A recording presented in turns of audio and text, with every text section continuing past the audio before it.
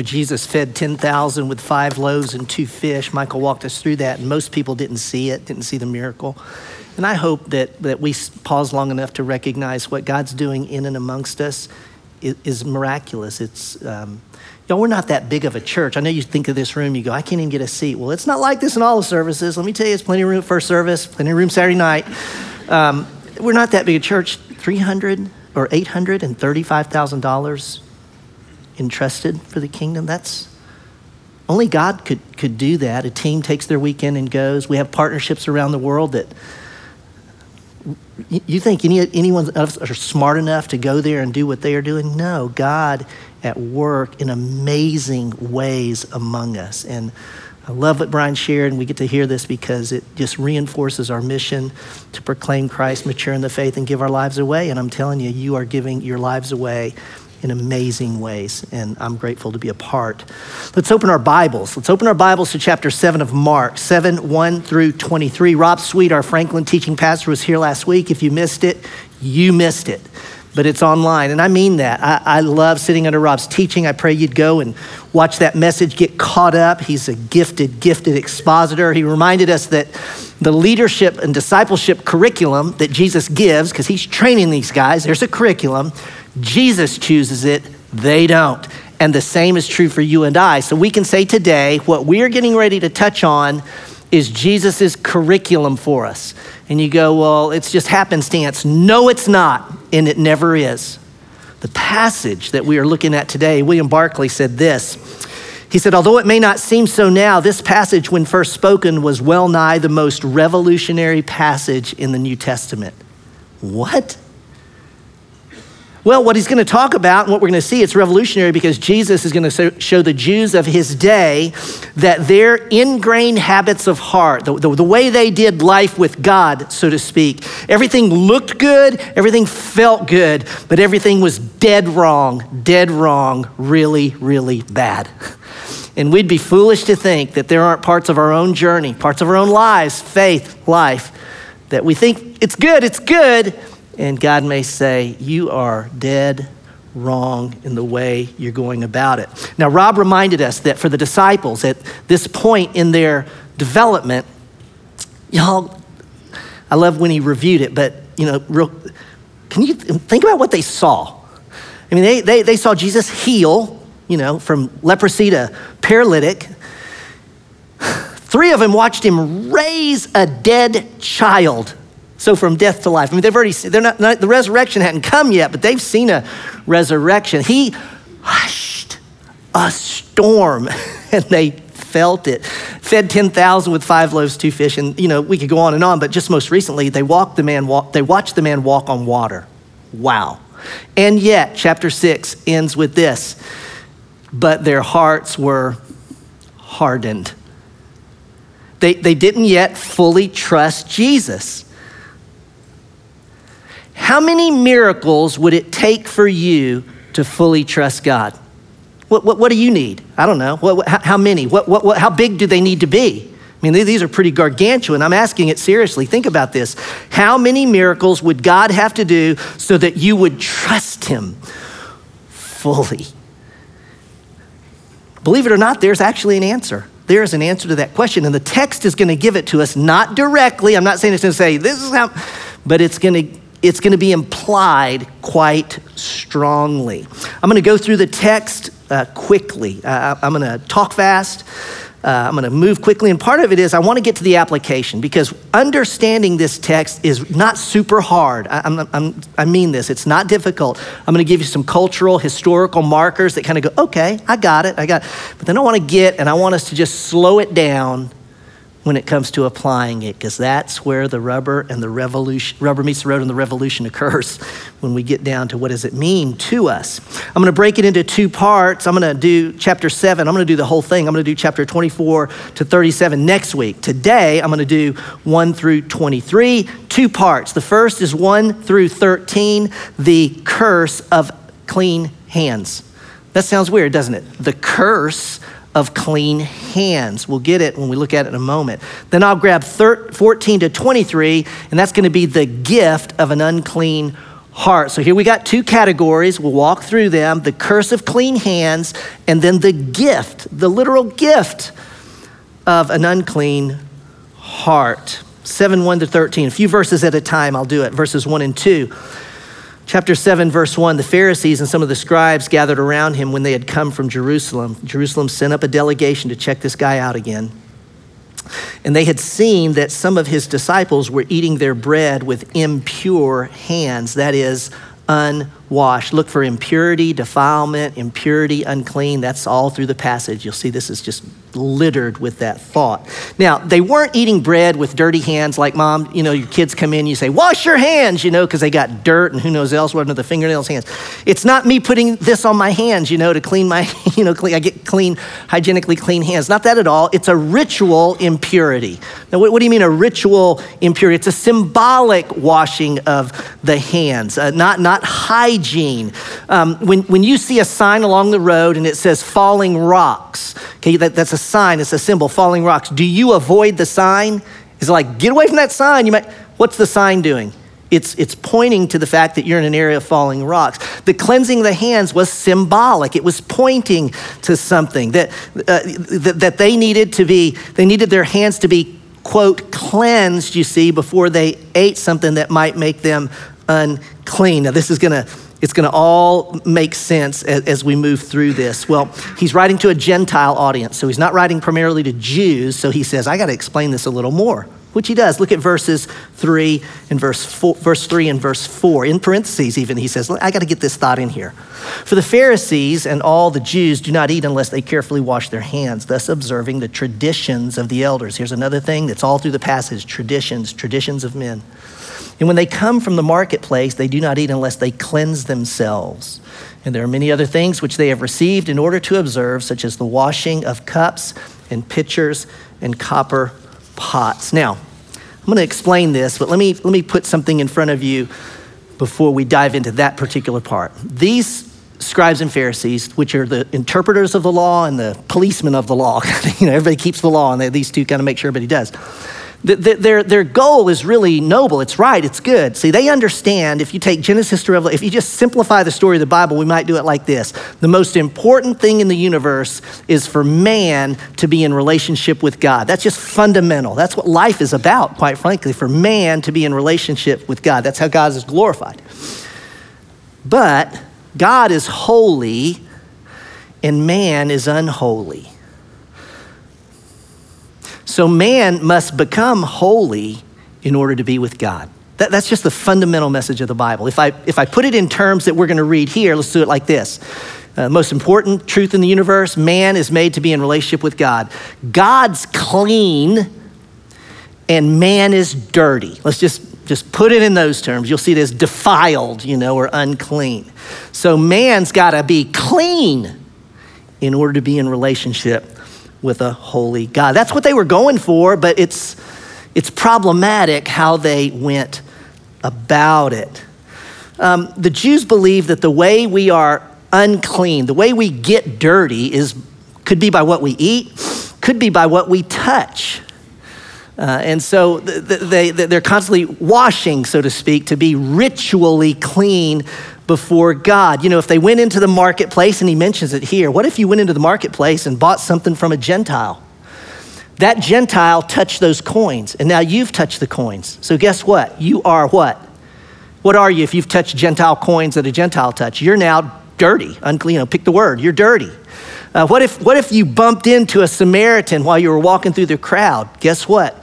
You're unclean, you're dirty, you gotta go cleanse yourself. And the rules, I was gonna read some of this, but I mean this when I say it, Google it, look it up. You guys can look this stuff up. It's Byzantine, the things they come up with, and I'm not trying to be mean, but had to use a certain amount of water, half an eggshell full of water, had to close your fist, had to lift your hand, had the waterfall head down, and then the waterfall this. It's just on and on and on, these rules, these traditions that they came up with. Well, where did it come from? Aren't most traditions born out of something reasonable and good? Honestly, a good thing? And this was absolutely godly in a sense. In Exodus 30, God said, okay, the priest is gonna meet with me. Ding, ding, ding, ding, ding. The priest is gonna meet with God. That's what life's about. Before the priest went in to meet with God in the temple tabernacle, he washed his hands. Everybody saw that. It's not that he washed his sins away, it's just he washed his hands. It's a symbol of cleansing. And everyone goes, to meet with God, you got to be clean. See that? Symbolic.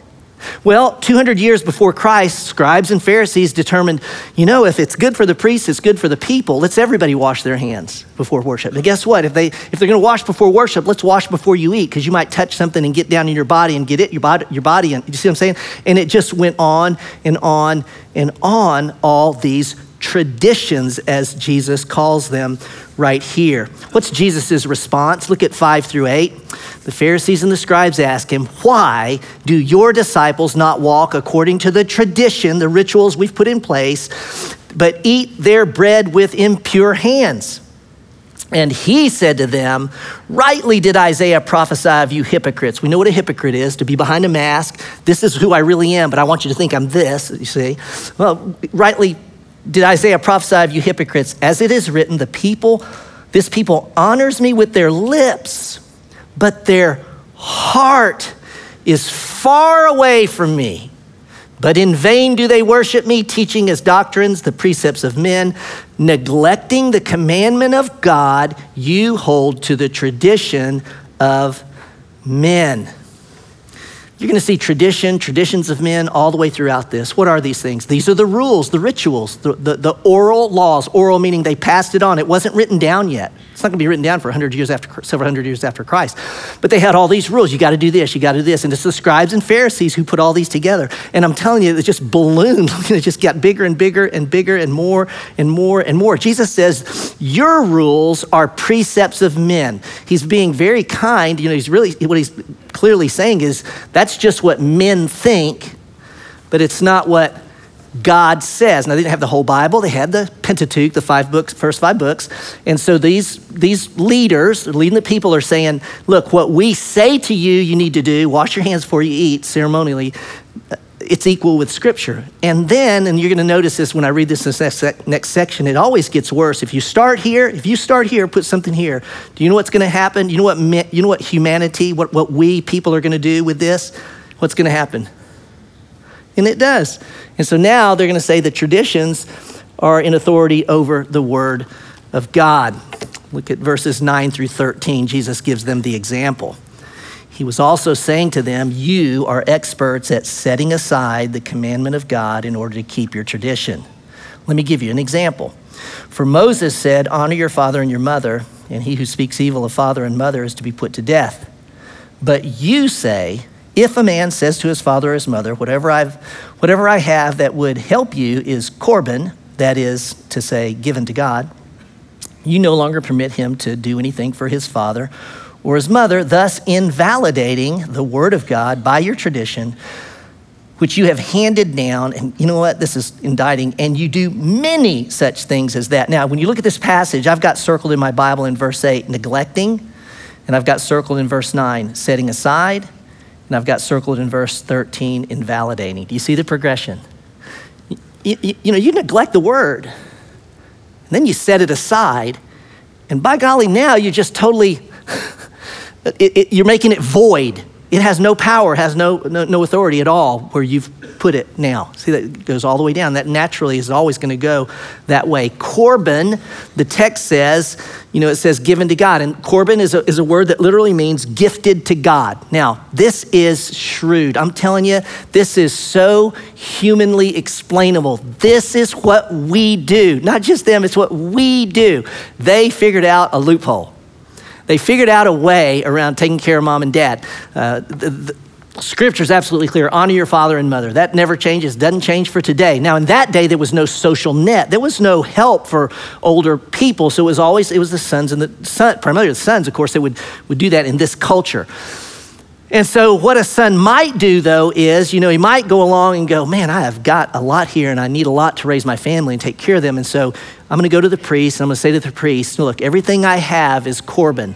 Everything I have is God's. And there's kind of sounds good, doesn't it? Like, that's good for you, that's amazing. And he makes it to God.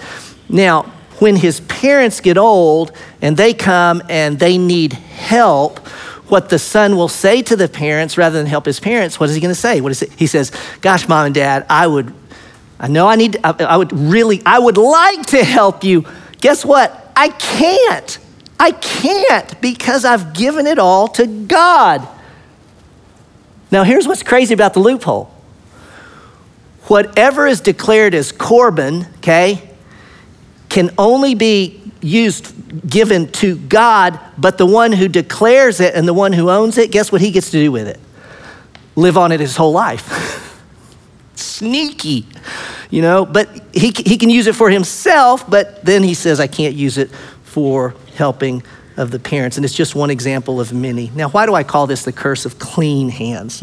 Honestly, and even for a Jew, this is what was revolutionary. That if you looked at a Jew and said, your hands are clean and that's a curse. Now, I've never said that to a Jewish person, but in this text, this is actually what it is. Why? Well, because they thought that these washings made them clean. So they're doing this going, this is good, this is right, this is what I'm supposed to do, I'm clean. But Jesus says, look again in your Bibles, chapter 7, verse 6, this people honors me with their lips, but their heart is far away from me. Oh my gosh, listen, can I give you another word for far away? Their heart's dirty. See, to be far away from God is honestly, death is separation from God. To be far away from God is not be alive. This is bad. Their heart is far away from me. And when I say this, I want you to know we are, with that phrase, at the heart of the text. Pun intended. Because when I say we're at the heart of the text, does anyone in here go, oh, that's a beating organ in the body? You don't think that, do you? What do you think when I say we're at the heart of the text? You think we're at the most important part. We're at the core. We're at the essence. And indeed, that's what I want you to keep in mind. That Rob said it last week, that the heart in Scripture, it's cardio, so there's times when it's hard. I mean, it's an organ, yes, but fundamentally in here, and we know in the context, he's not talking about the organ, he's talking about the center of your being. Men and women, you are more than just this flesh and face and body. You're more than that. There's a personality that we have. There's a soul. There's the mind, the emotions, and the will. There is, as the Jews think of it, and the Bible teaches us, there's the center of personality. It's your thinker, your feeler, and your doer, you see. It's not, don't think even hard as sentimentality and emotions, it's all that. It's all that inclusive. It's where your attitudes come from. It's where, when you choose to do something, you're not robotic, you're choosing out of your heart, you see, when you choose. And that's what we're dealing with here. And that is exactly where Jesus goes. If I tried to summarize this first section, I would say it like this. In faith, what we think is good, when unconnected from the heart, can be bad. Really, really bad. I'll say it again, the first part. In faith, what we think is good, in faith, we're doing this, we think this is good. When unconnected to the heart, it can be bad.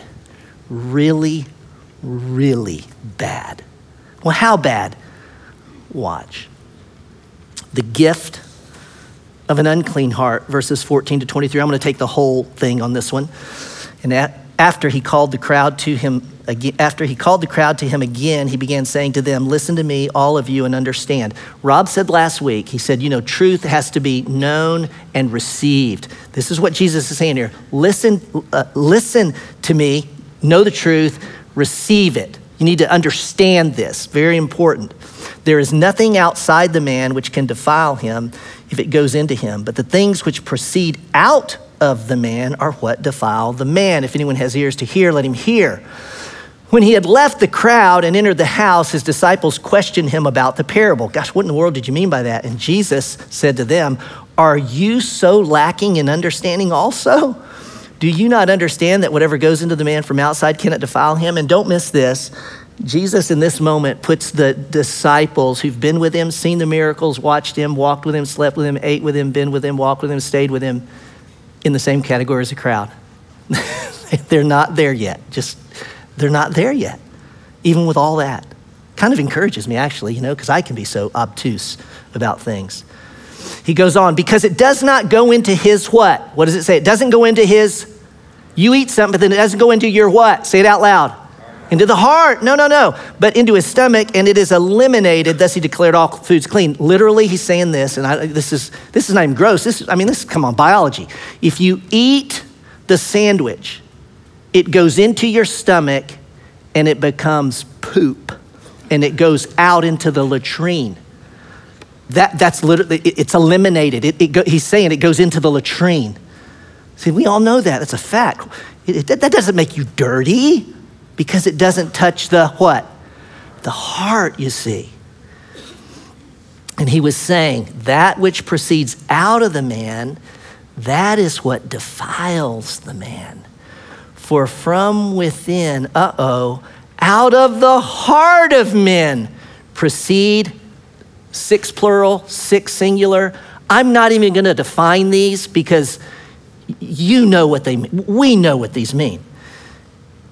For from within, out of the heart of men, proceed the evil thoughts, fornications, thefts, murders, adulteries, deeds of coveting and wickedness, as well as deceit, sensuality, envy, slander, pride, and foolishness. All these evil things proceed from within and defile the man. Wow, y'all. This, and again, I don't think he could be clearer. What's outside of a person cannot make the person dirty, unclean, impure. Let me put it in terms I think we will get. What a person does cannot make them dirty. Now you talk about revolutionary, right? That doesn't make you impure or unclean. To make sure they know it's not ceremonial stuff he's talking about here. He's not talking about ritual stuff. He gives the list. That stuff's very concrete, you guys, isn't it? I mean, he just gives, if you've had these attitudes, if you've had these thoughts, if you've ever taken something that's not your own, it's just, if there's anyone in the room who can look at that list and honestly say, I've never done any of them. Well, you just lied. Now that's deceit is yours. And the other one I'd give you is you're foolish. You're foolish. Now, in all seriousness,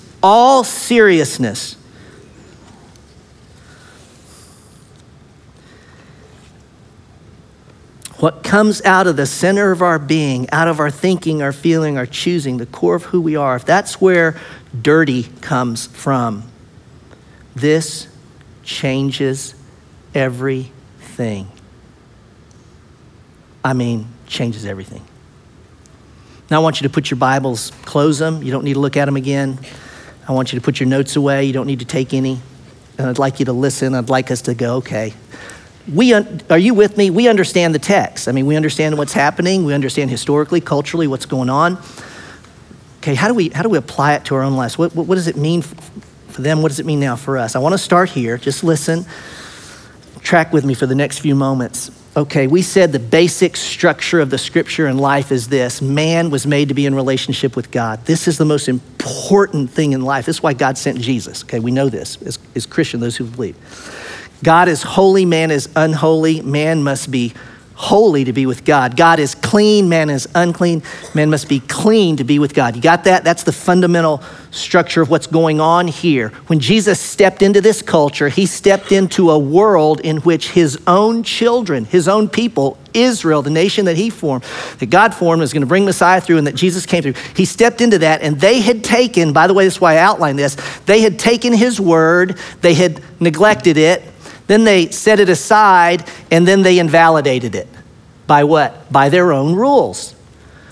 Now they thought they were doing a good thing. We're just trying to keep the law here. And so here's what they did. Okay, let's say this. Let me tell you something. You got to be pure to be with God, or this is kind of silly, but here's the law. No one but the pastor touches the pulpit. If any of y'all touch the pulpit, you're unclean. And so, we'd go, well, gosh, if y'all come up here to talk to me, one of you might accidentally touch it. So I'm going to put another law in that says no layperson can get within 3 feet of the pulpit. There's the first. See, now what have I done? I've made a rule. It's kind of, this is going to help you not do that. And then I think, well, no, somebody may, one of the kids may run into this thing and touch it, and then they would be unclean. So, no children allowed in the worship center. Got it? So I got another one. I'm just trying to keep the law here, people. And then we get out here and I go, anyone could, I don't know, accidentally, they may not see it or whatever. So I'm going to put another law in that says a pulpit must be lit with 20 lights. That way everyone will see it, okay? I'm getting further away from the thing, but this is good because the further away from it I am, the less likely I'm going to commit the stinking crime, by touching it. And finally, I'm going to get back here and come up with something. We're going to make one more rule that says don't look at a pulpit. Always look around it, okay? Now, the Jews did this, and they called it building a fence around the law. See that? So can you imagine the fences that went out around the law? So they built fences so that you would live back here and, there's just I'd have to go through all this to get to that. And if I do this, I won't do it. And if I do that, and I do. So they built these fences to protect from becoming unclean. Now, I want to do this visually because I want you to look at this and go, what's the problem with this system? If uncleanness is in the heart, not in what I do or don't do, what's the problem with this system? Where's the uncleanness right now on stage? Where's the uncleanness? Where is it? Say it out loud. Where is it? It's in me. It's in my heart. Oh my gosh. That means if I built fences to China to not do that, I stand condemned. Murderous, adulterous, a fornicator, a liar, deceitful. Do you see it? It's in my heart. Oh my gosh. Now, if you really get this, okay, if you go, whoa, my gosh, the problem's in the heart, then we go, how does someone clean their heart?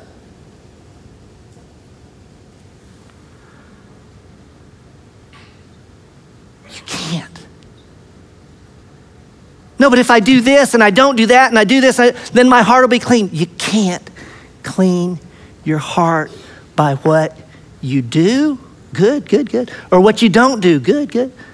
You can't clean your own heart. Jeremiah 17:9, he said it. The heart is what? It's so deceitful. It's beyond your imagination, the deceit that comes out of the heart. It's desperately wicked. Oh my. Now, you can choose what the world says about a human being, or you can choose what God says about every human being. And God says that we are born with this vile heart. Y'all, that's not meanness. That's called truth.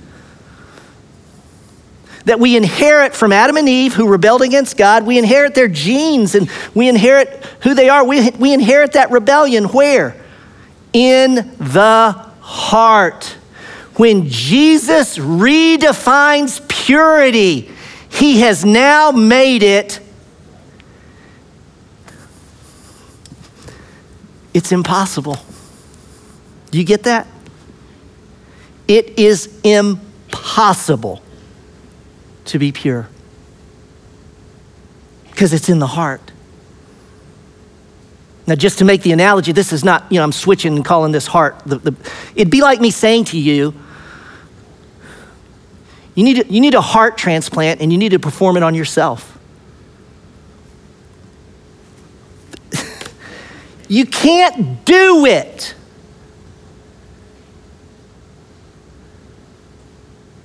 And this is where I want you to think about it.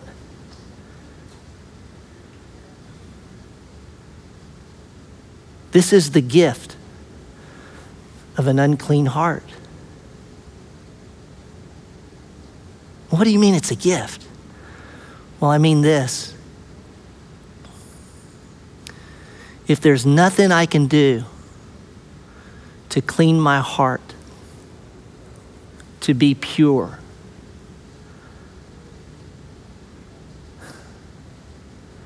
then I have to give up trying and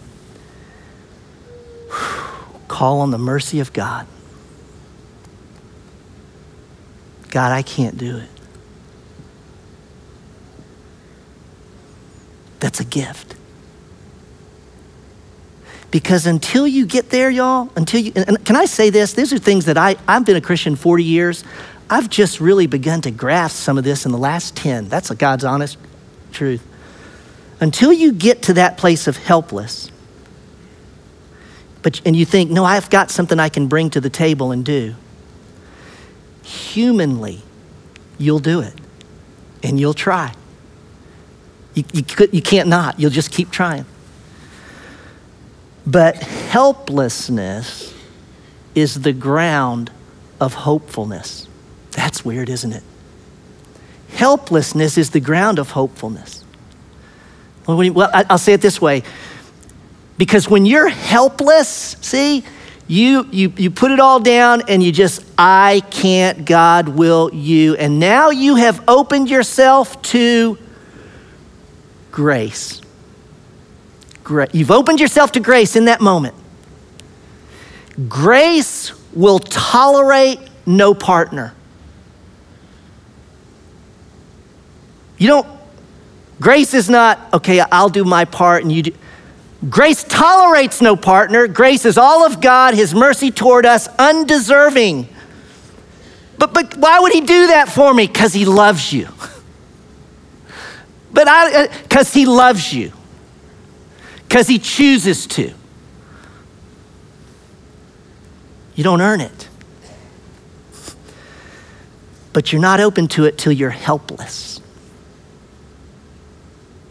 See, the problem's this. Let's get to this. This is how bad it is. We need a new heart.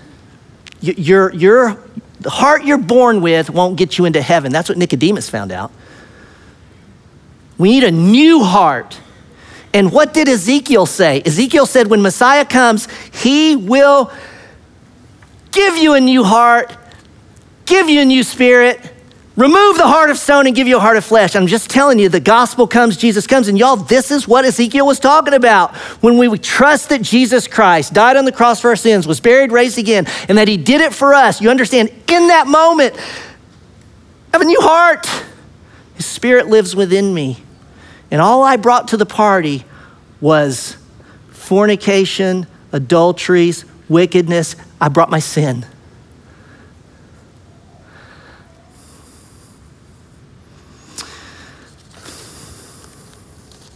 You can't earn a new heart. You just receive it. Why this lesson for the disciples? Because see, the disciples came along, and why is it this particular time he gives them this lesson? Do you know what I think? I think the disciples had their own fences. Just wondering here. Do you think they felt pretty good about the miracles they performed just a few days ago? You think they feel pretty good about the exorcism they did? You kind of think they're so close to Jesus, they figure they're in. We're in. I kind of do. And Jesus has got to show them, it's not what you did for me. It's not the demons you cast out. Look, and they're not going to get this till after the resurrection. But you and I can get it right now. Right? If you don't know Christ, can I say to you, you can't be clean enough. God has got to do something. And in this moment, if it's dawning on you, I can't do it, but Jesus did. Believe it. And you're saved. I know many in the room have trusted Christ, if not most. I know that. So let me say this to you. If you've been a Christian follower for decades, would you ponder the thought, have you been building real sweet picket fences yourself? Quiet time. I just served in the Smoky Mountains. It's pretty good. I gave that money for the room.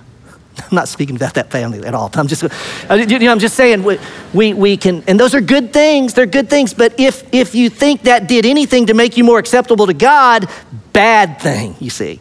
Those things, this is where you need to go if you're a Christian. Don't confuse your justification with your sanctification. Don't confuse what God declares to be true the moment you believe him. That can never change. You are with me forever. You're cleansed forever. And nothing, you can't work your way out of this because God did it. Don't confuse justification with sanctification, which means, okay, now I've got these years to live on earth. How am I supposed to live? Well, you know how you're supposed to live? You're supposed to live in a way that matures you in the faith, and you become more like God. You become in your life more and more like what God has already declared you to be. And you know what that looks like? It looks like me screwing up and making mistakes and you sinning and everything else. We still sin, but we're forgiven, we're cleansed. And we live out of our justification. We don't live toward it. Does that make sense? Because this is what happens. The law, and I keep going long on this stuff. I'm so sorry. The law is good, y'all. When God said, don't do this, when it's don't touch the podium, the law is good. And so it's not like Jesus comes along and says, blah, I'm gonna get rid of the law. What Jesus does with the law is he fulfills it. He fulfilled the law. He didn't dump it. And therefore, when I am born again, when Christ is in me, let me tell you something. It doesn't happen all at once. Some people it does maybe, but it doesn't happen all at once. But I'll give my Christian life and I'll still touch it because that's what the law does. What does the law do? The law says don't touch it, and that's what the law does. But the law has done its work when it has so crushed you because you can't keep it perfectly that you stop trying. Ding, ding, ding, ding, ding. The school teacher has done its work, and now you cry out for mercy from God, and he saved you. And now, when it says don't touch it, you know what? If I touch it, God, you've forgiven me. But over time, guess what happens? Because I've been transformed in the heart, not just my will, not just my behavior, but I've been changed. And so now I come up and God says, don't touch the podium. And guess what? This is God as my witness. I don't want to touch it anymore. Wow. That's the Christian life. He's changed my wants because now I'm finding that in him is everything I need. Man, I can preach this, but I'm just so you know, I don't live it perfectly, but it's true. This is what's true. Let's stand together. I got to run you out of here. How many miracles does it take for you to fully trust God? Just one miracle. That's all. Which one? The one when you get back here and say, I'm helpless, because for you to say you're helpless is a miracle. Ask any of us. You don't have to be an addict to say that. For a human being to say, I'm helpless is a miracle of God. And in that moment, we can cry out to him and he saves us. What you cannot do, God has done for you. What you will not do, God has done for you. His mercy is greater than your shame. His faithfulness is more powerful than your will. His loving kindness surpasses your wisdom. This is amazing grace. This is unfailing love. God bless.